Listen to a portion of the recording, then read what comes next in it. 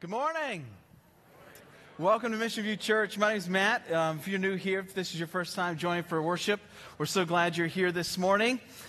We've been in our Advent sermon series, and we've been looking at miraculous births. We looked at the birth of Samson. Do you guys remember Samson, the strong guy with the long hair? You remember the story from Sunday school? And we studied his story just a little bit, his miraculous birth. He was a Nazarite, which means his entire life was dedicated to the Lord. And then we moved to 1 Samuel, and we looked at the miraculous birth of Samuel. And it just so happens to be that he was a Nazarite as well, that his life was going to be set aside to serve the Lord. And today we're going to be looking at the miraculous birth of John the Baptist, who, by the way, was a Nazarite as well. His entire life was going to be set aside in service to the Lord. So if you have your Bibles, go ahead and open up to Luke chapter 1. And I have a ton to work through this morning. I have 80 verses to share with you today. So we're just going to, the 1045, they're going to show up and just come right in. And we'll just continue right on. As I was really praying through how we would go through the birth of John the Baptist, you cannot share the story of John the Baptist without sharing the story of Jesus Christ. You see, John the Baptist was sent to be a forerunner of Jesus. And his story is so entwined with Jesus' story, we can't not share a part of his story as well. And Luke knew that. As he wrote his account of the life of Christ, what we're going to find is that he talks about the birth of John the Baptist, and then he goes right to the birth of Jesus Christ. It's all in one story as we're looking through this. And I couldn't just share with you like 27 verses of this story. It's so powerful. This is epic in and of itself. Just this first chapter of Luke. We've got angel visitations. We have prophecies coming. We have a guy being made mute by an angel because he didn't believe what was told to him by this angel from the Lord. We have these miraculous births foretold, and then we have the miraculous birth of John the Baptist. This story is awesome. It would make like a great mini-series on Netflix. We would all just, be a great binge on Netflix on a weekend. But I'm so excited to share with you this story, this account, this true story of the miraculous birth of John the Baptist and the prophetic foretelling of the birth of our Savior, Jesus Christ. I'm so thankful that we celebrate communion here once a month at Mission View Church. It's that time to remember the cross, the sacrifice that Jesus made for us. And as we were taking communion this morning, I couldn't help but think there wouldn't be a cross if it were not for the manger. That Jesus left heaven and put on flesh and came in the humility of a baby, helpless, fully dependent on his parents. Can you imagine? The creator of the universe. Spoke it into existence, and life is created and sustained by Jesus. And he came as a baby, the creator of the universe. A baby in a manger. It's just mind-blowing to me. Every Sunday is Resurrection Sunday, but it's this time of year that we set aside to celebrate the birth of Jesus Christ. Let's not forget the reason for the season, right? These gifts that we prepare to give to our family members and friends, this celebration of generosity and all of the trees and all of the lights and the festivities that we have, the busyness of our lives in this time of year. Man, we cannot forget the reason for the season. And that reason is the Messiah came. Jesus walked the earth, and he did something no one else could do. He made a way for us to be made right in God's eyes, to have a relationship with our Creator. Just amazing thing that Jesus has done for us. Let's pray before we read God's Word this morning. Dear Heavenly Father, we thank you for your Word. We thank you for these accounts in the Gospels, Matthew, Mark, Luke, and John, that give us so many different perspectives of who Jesus is, what he did, why he did it. And as we look into the Gospel account according to Luke, Father, we pray that you would soften our hearts to the truth of your word, that you would change us by your power and your glory and your spirit that lives within us. Illuminate the truth of your word, God. That we would walk out of here different people than we walked in because we've met with you, our Creator, and you have done what only you can do in our lives. You have changed us. You are growing us. You are God in our midst. You are Emmanuel, God with us. Father, we give you all glory and honor and praise. We humble ourselves before you. God, use me for your kingdom. Give me the words to share that you would be glorified. In Jesus' name, amen. All right, has everybody had their coffee? You ready for this? 80 verses? If you haven't had coffee, raise your hands. We have it on tap. No, I'm just kidding. We bring it in right to your seats. All right, stick with me here. This is going to be an awesome story.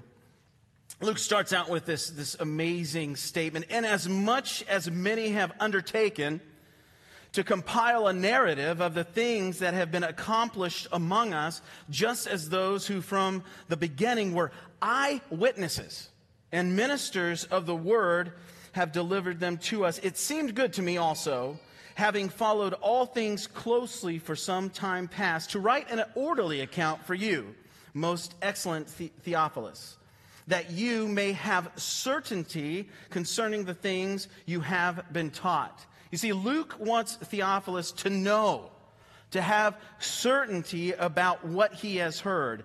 You are getting the facts from a trusted friend. Luke, the physician, a doctor by trade, he's writing down these accounts in great detail so that this close friend of his, now we don't know who Theophilus was, but this close friend, this trusted friend of Luke's, he wanted this guy to know that he knew the facts of the matter in regards to this Messiah, Jesus Christ. And it goes on in verse 5, in the days of Herod, king of Judea, there was a priest named Zechariah of the division of Abijah. And he had a wife from the daughters of Aaron, and her name was Elizabeth.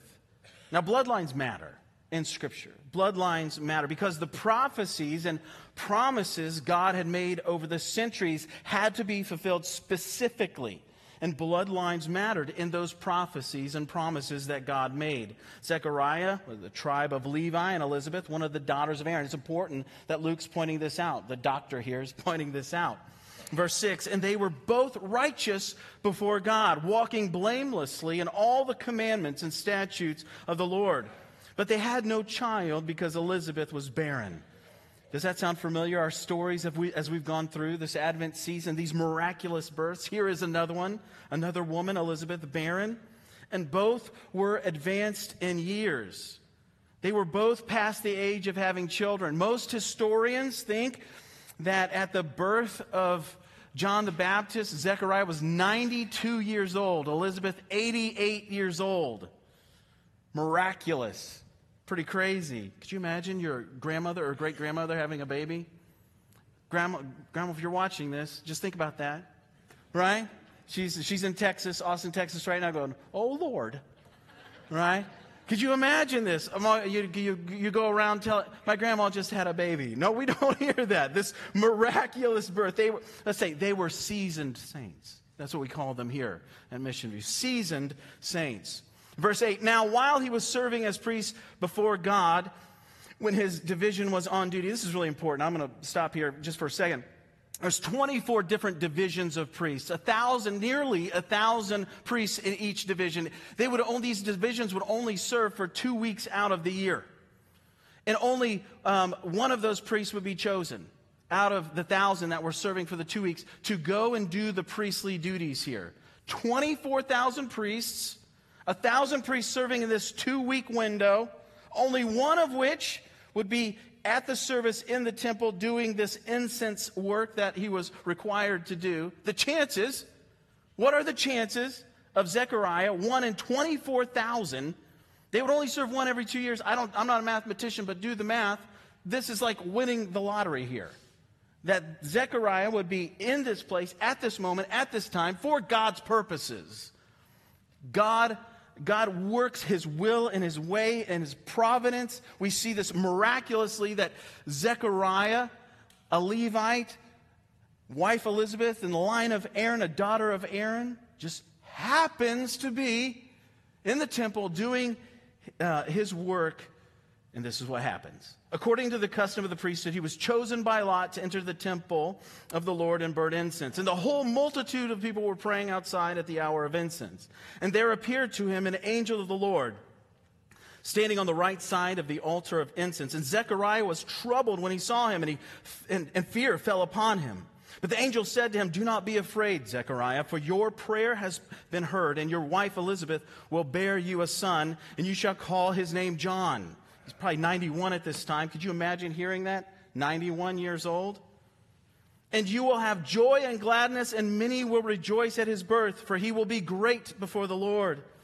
And he must not drink wine or strong drink, and he will be filled with the Holy Spirit even from his mother's womb. And he will turn many of the children of Israel to the Lord their God, and he will go before him." Who is this? He will go before who? Jesus, in the spirit and power of Elijah, to turn the hearts of the fathers to the children and the disobedient to the wisdom of the just, to make ready for the Lord a people prepared. John was a forerunner to the Messiah. He's preparing the way, and rightly so. He is going before the King of Kings and Lord of Lords.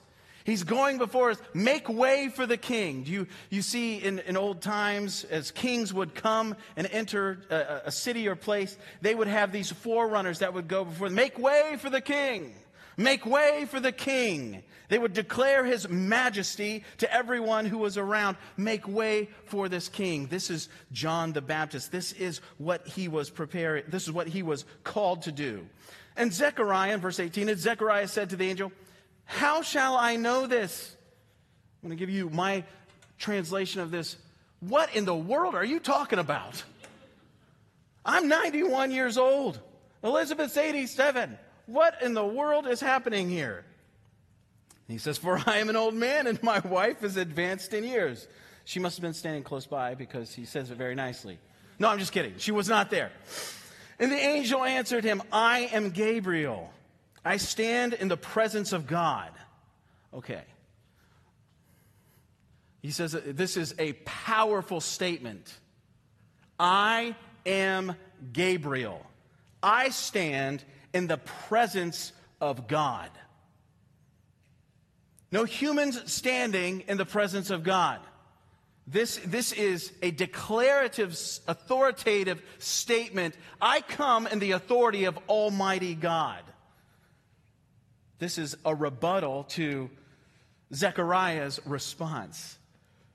I am Gabriel. I stand in the presence of God. I was sent to speak to you and to bring you this good news. And behold, you will be silent and unable to speak until the day that these things take place, because you did not believe my words, which will be fulfilled. I don't blame Zechariah, man. Let's not give him a hard time. How will I know this? How can this happen? I'm old. This is impossible. Now, many people ask questions, but God knows the heart behind our questions. I mean, later on we're going to see Mary asks a question when the angel comes to her, but she's not mute until her baby's born. God knows the heart behind our questions. I think it's okay to have questions. I think it's great to have questions. But we have to check our hearts before we ask these questions. And the people were waiting for Zechariah. They were all out there waiting for him to come out of the Holy of Holies. And they were wondering at his delay in the temple. And when he came out, he was unable to speak to them. And they realized that he had seen a vision in the temple. And he kept making signs to them and remained mute. And when his time of service was ended, he went to his home. After these days, his wife Elizabeth conceived, and for 5 months she kept herself hidden. She probably wore a veil, saying, "Thus the Lord has done for me in the days when he looked on me to take away my reproach among people." Go ahead and underline that phrase. Her statement that Elizabeth makes here is so important. We'll look into that in just a few minutes. So here we have the birth of John the Baptist. It's around that same time, or about 6 months later, Mary, the soon-to-be mother of Jesus, gets a visit from an angel as well.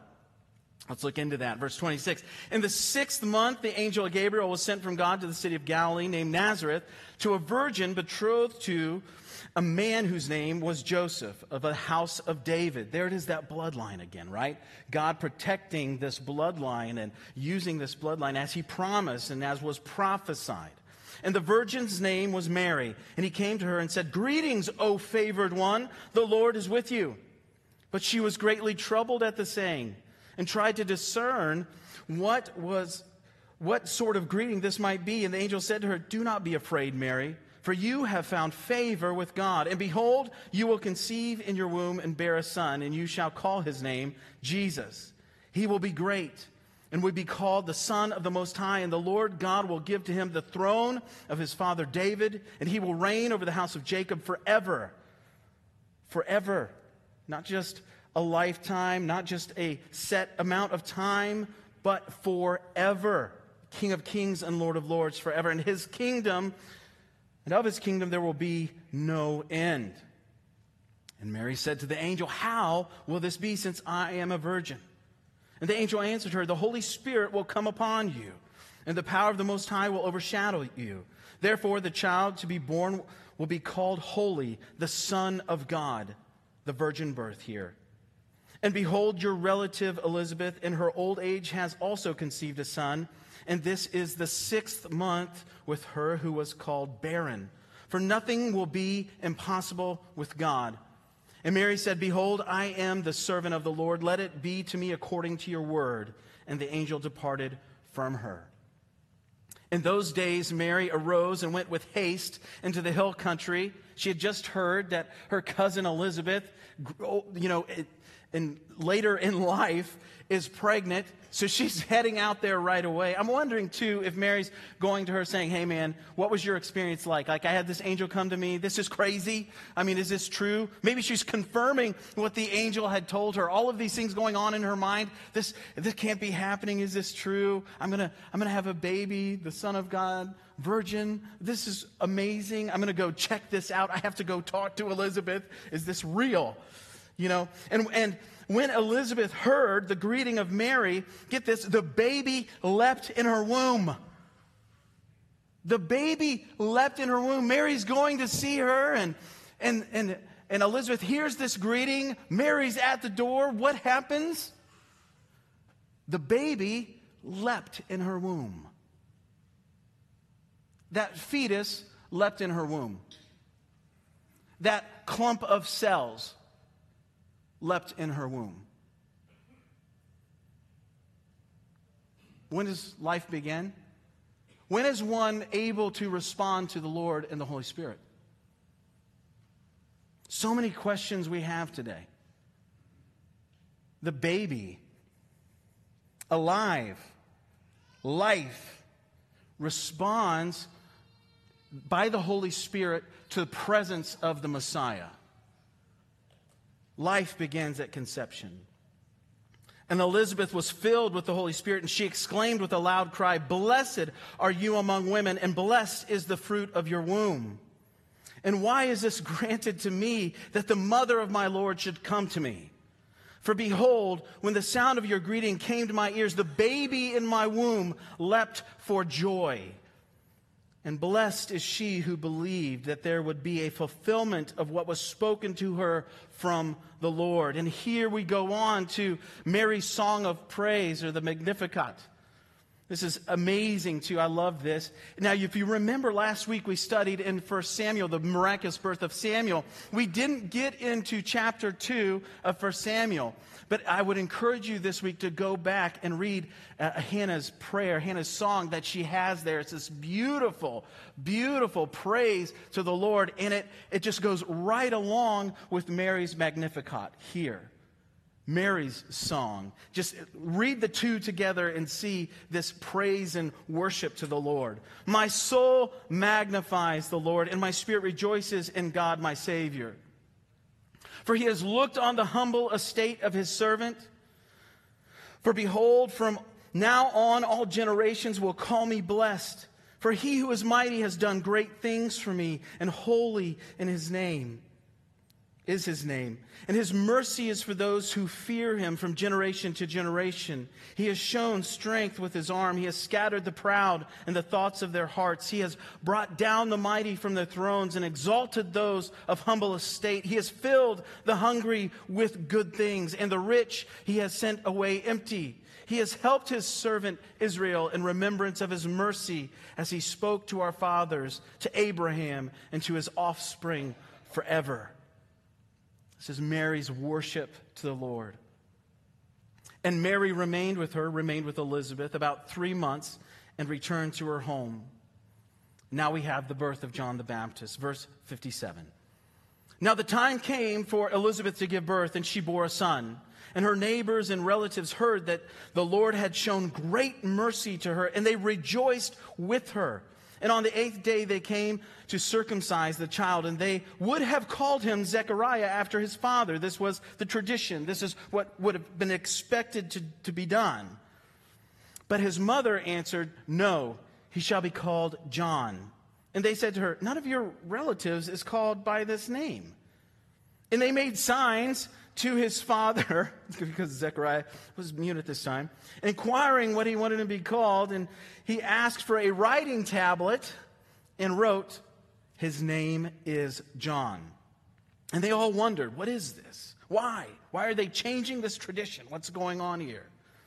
And immediately his mouth was opened and his tongue loosed, and he spoke, blessing God. And fear came on all the neighbors. And all these things were talked about through all the hill country of Judea. And all who heard them laid them up in their hearts, saying, "What then will this child be? For the hand of the Lord was with him." This was known all throughout Judea and all throughout the hillside. Everybody heard about this. Everybody knew that Zechariah, this priest, had a vision, was made mute, experienced all this. And now his wife of 88 years old had this miraculous birth. She was barren and had this miraculous birth. Man, everybody was talking about it. And here we have Zechariah's prophecy. What Zechariah says after he's been mute for 9 months.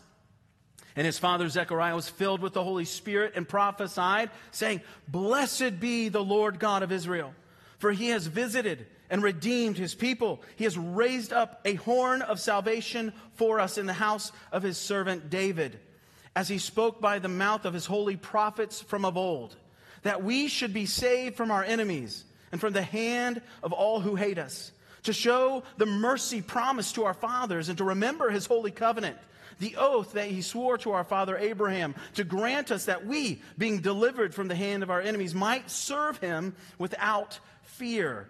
There's so much good stuff in here.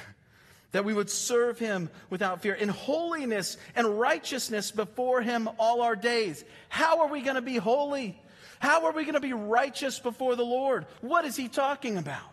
He's talking about the Messiah, Jesus. The only one who could make us righteous, could impute his righteousness, his holiness on us. This is the prophecy Zechariah is getting at. "And you, child, will be called the prophet of the Most High." He's talking about John the Baptist.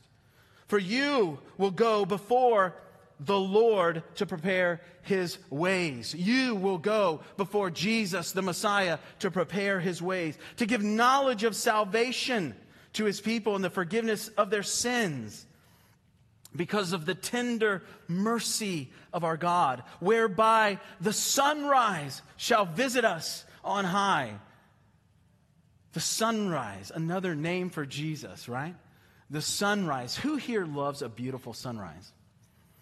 I run early in the mornings, and on my way back, I'm coming to the sunrise and seeing the sunrise. Man, I love sunset too, don't get me wrong. But man, the sunrise in the morning, especially when I'm on the way home, I'm usually not looking that good. Randy sees me every once in a while, look like death on the legs, 3 miles in, you think you're just about to die. I turn that last corner and see the sunrise. Sometimes it's purple. It's like blue. Sometimes it's like fiery orange. It just looks like it's on fire, and it goes into this brilliant yellow. I mean, it's unbelievable. It's inspiring. That's why my last mile is always my fastest mile, I think.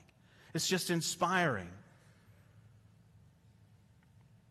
Sunrise. I just love that picture that he gives us.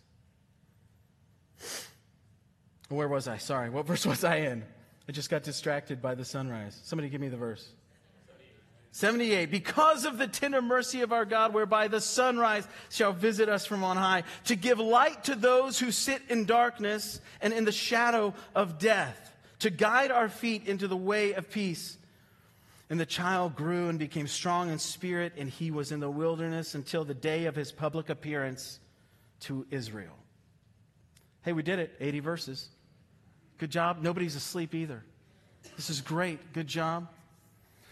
The first thing I want us to really think about and try and digest in this, and it's the first fill-in in your notes, is this. God uses ordinary people to show his extraordinary grace. God uses ordinary people to show his extraordinary grace. Zechariah here, Elizabeth here, Mary here are all ordinary people. Ordinary people.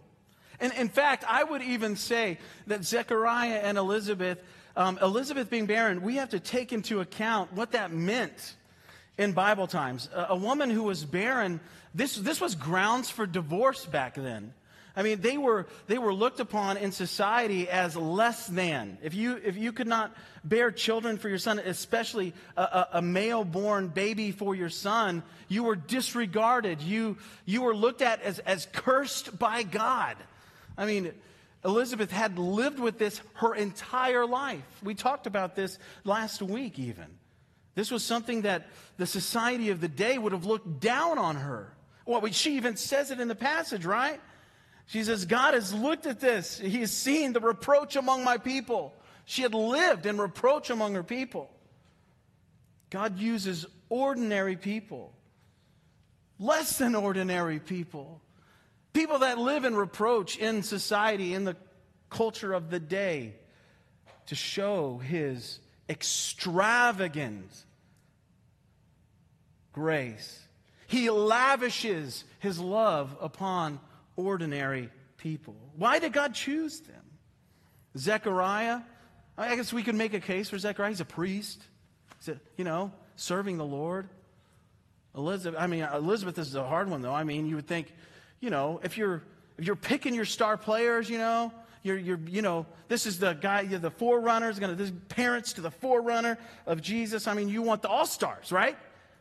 You don't go picking off the bench seats.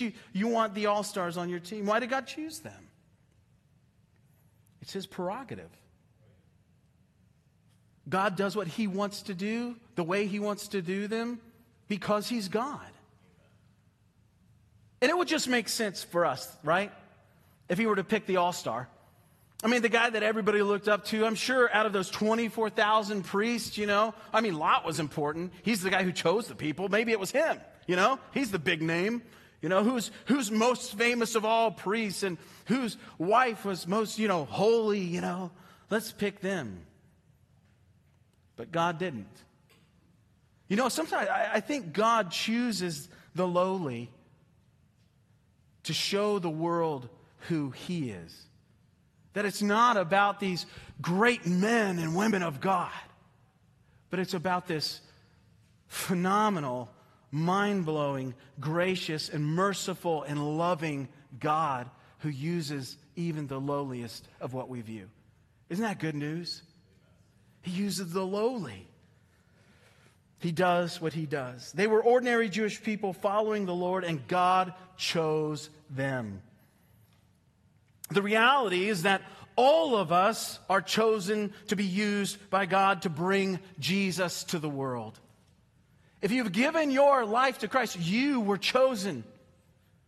This declaration that the Messiah has come, this declaration that Jesus has come to make a way for those who are broken, those who are hurting, those who have a void in their lives, this emptiness in their hearts that they are seeking fulfillment to, that they're seeking for hope and destiny and all of these things, that we are called as his people to share the truth and the hope of Jesus Christ. Every one of us has the opportunity to share the truth of the gospel with the people God has brought into our lives. We like to call this like the circle of our responsibility, right? It's the people that God has brought into your lives. You're not neighbors with your neighbors by accident. Your coworkers that you work with, it's not just by happenstance that they're brought into your life. God has purpose and reason behind every relationship that you have in your life. And here's his purpose and reason. Anybody want to know what God's purpose and reason is? That he would be glorified. That he would be glorified. That we would share the love and the grace and the mercy that we have received from God through Jesus and by the power of his Spirit with everyone around us. That's our destiny. To glorify the Lord with everything that we do, with everything that we say, and share the gospel, the good news. And there's so many ways that we can share that good news. Showing kindness, generosity, inviting them to church, especially around Christmas time. This is the greatest. This is Easter and Christmas. I call it like the Super Bowl and World Series of church. It's that one. It's those 2 times a year that you can go over to your neighbor's house and say, "Hey, I don't know what you're doing Christmas Eve, but hey, our church gets together and we're going to be having a special service. We'd love to invite you. There's this little postcard. Don't know what you're doing, but we'd love to have you as our guests. If you want to carpool or just meet us there, we'd just love to meet you there." And your neighbor may be an atheist.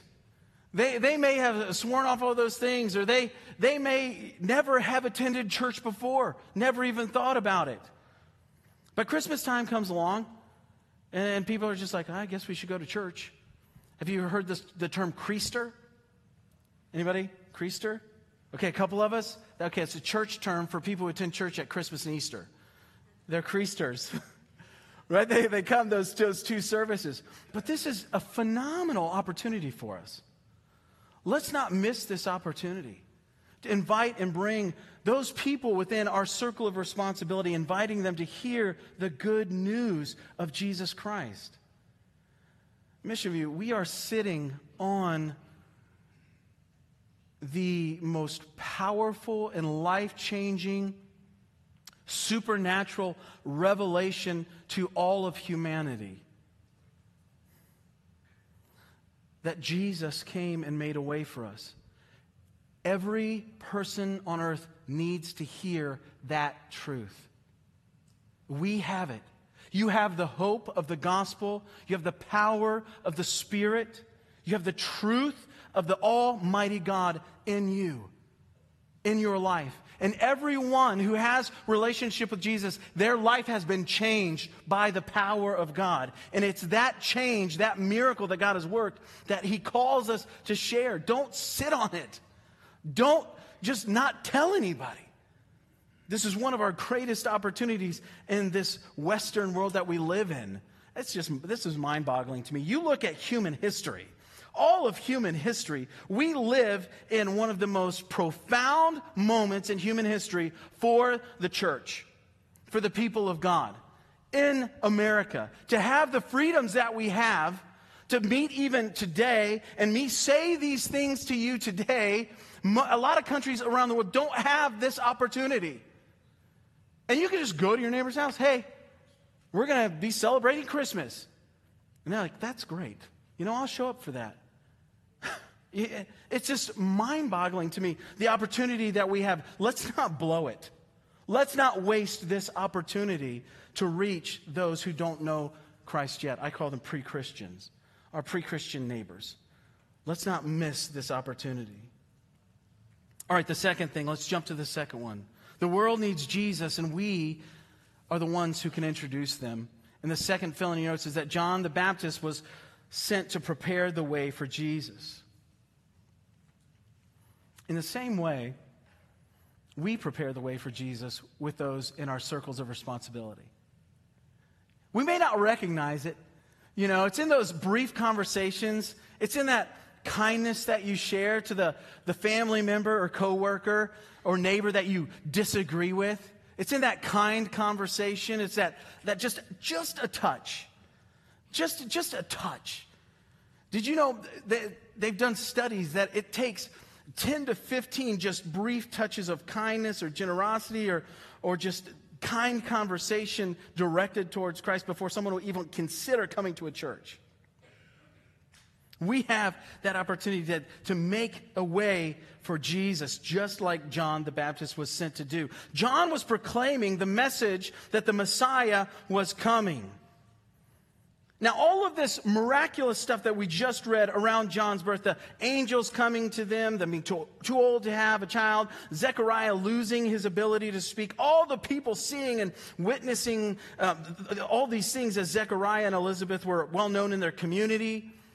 What would you have done if you were witnessing this? All of Judea, even the hill country far from where they were, hear of this 88-year-old lady having a baby.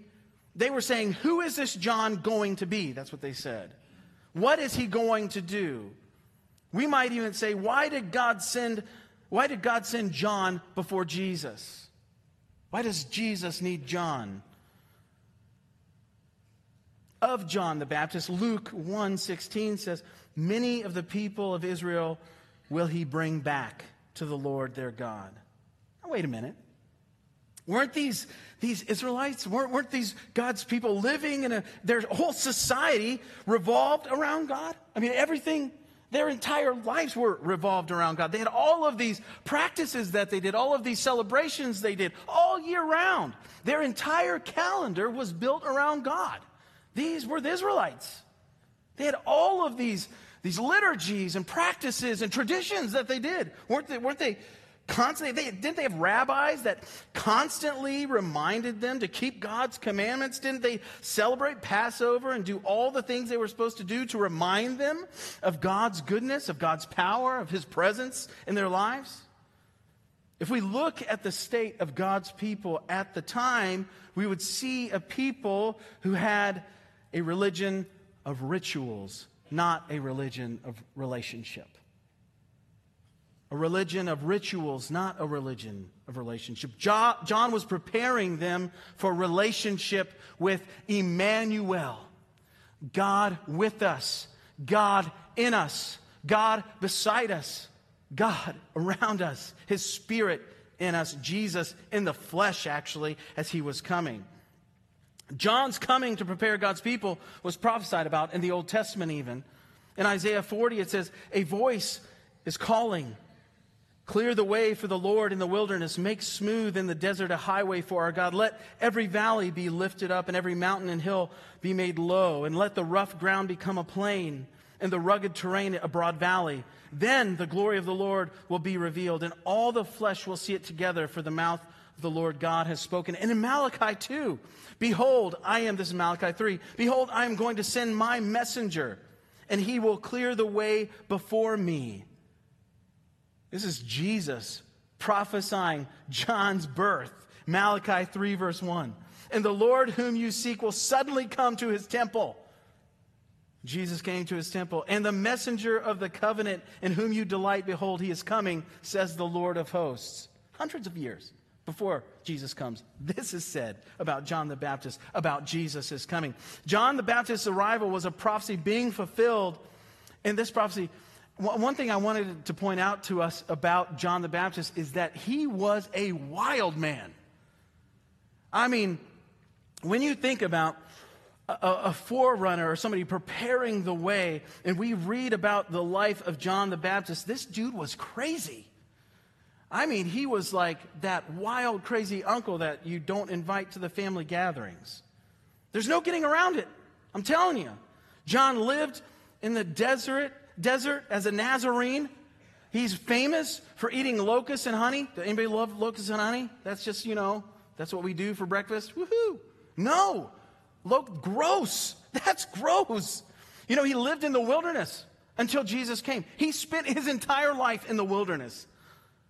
Do we have any wilderness guys here? You were one of those guys, like on TV, Survive or whatever that's called, Alone, whatever that show's called, right? You have your little Bowie knife, and you could survive out there in the wilderness. The helicopter drops you off the middle of Alaska, and you're just like, yeah, bring it on, right? Have you watched those shows? Have you seen those shows? People lose like 80 pounds. They're all skin and bone. None of them make it. You know, they're all out there. They're like the survivalists. They have done it all. They were ex-Marines or ex-SEALs or ex-Special Forces. They know how to do all this stuff. I mean, they spend their time building their, roofs over their heads and different things. And it's, makeshift shelters and all these different things. They make fishing line and they try and fish and everything else. And they look all skin and bone. They're, the ones you think are going to make it, the ex-Navy SEALs, like, I miss my wife, and I need to call my kids. And you're just like, are you kidding me? I picked you. I had my money on you. You were the one that was going to make it. That's never that one. It's never the one that you think's going to make it.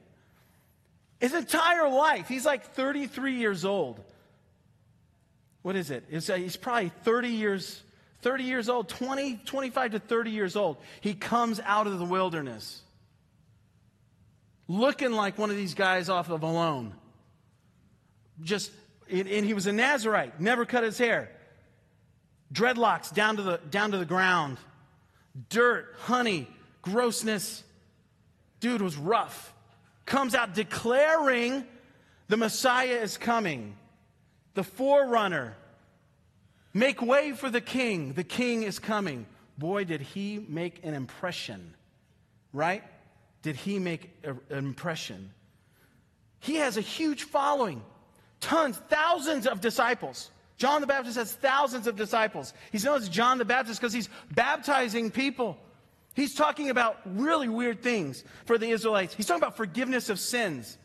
Not sacrifices of animals is what they were looking to. He's talking about forgiveness of sins through a Messiah that was coming. And people are just, minds are blown. This is something so far outside of the rituals in this liturgy that they lived in, and this religion that they lived under from these leaders of the church that were abusing their station. And John was wild and crazy and speaking things so far beyond what they had heard. But what he was saying was Old Testament truth. What he was saying was biblical truth. He was saying, do you get this? This is what the Bible says. This is true, and it's now. This is true, and it's now. And that's what we do today. This is true, and it's now. Jesus, the Messiah, the only Son of God, came and made a way for me and you. And this truth has been changing the world since the world began. And we have that truth living in us, not just the truth of His Word memorized and spoken to us, but this truth living inside of us, living in our hearts, empowering us and calling us and compelling us to share that truth just like John. So he has this huge following, right? Thousands of disciples. He's baptizing people. He's eating locusts and honey. There's all kinds. I mean, if he was here today, his Twitter would be blown up. His Facebook, he'd be Facebook famous.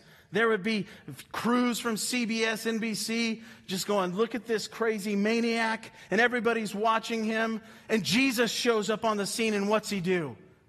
This is who I've been telling you about. This is the entire reason I exist. He is here. Follow him. All of you thousands of people, don't follow me anymore. Go follow this guy. My job's done. I'm good. What? Who does that? Who does that? Nobody. Nobody. Unless God's working in them. And God's working through them. John came to prepare the way for Jesus, and as soon as Jesus shows up, he disappears. Get this, though. Jesus shows up to this baptism celebration John was doing. He walks up to John. He says, hey, it's time. You got to baptize me. What? I know who you are. You're the Messiah. You're God. Can you baptize me? No. You're going to baptize me. Can you imagine? Decades in the wilderness, eating locusts and honey. You talk about lowly.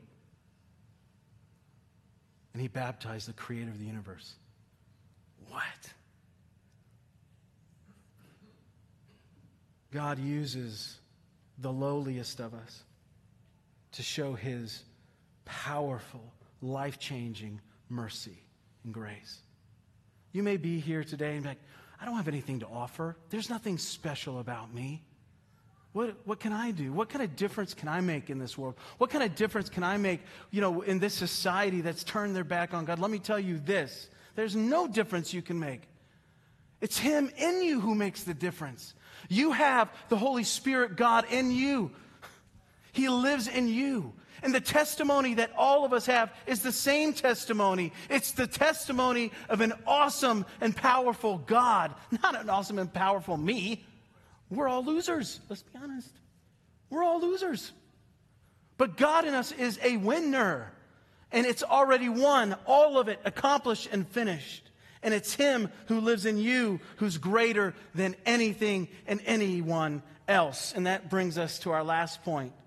Everything in this book, everything in our lives since Jesus has made Himself known to us, every single thing points to Jesus. Amen? That is our purpose.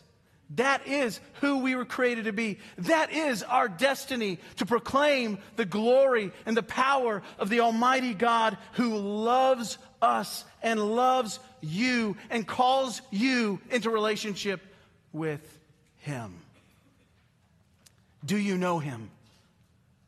Do you know Him? He's not just a baby in a manger. He's the King of Kings and Lord of Lords. He will come again one day. And in this season, in this time, the entire world celebrates, get that, the entire world celebrates the birth of the King of Kings and Lord of Lords. There will be people in China hiding in a basement somewhere celebrating the birth of our Lord and Savior Jesus Christ. What a glorious relationship we've been called into.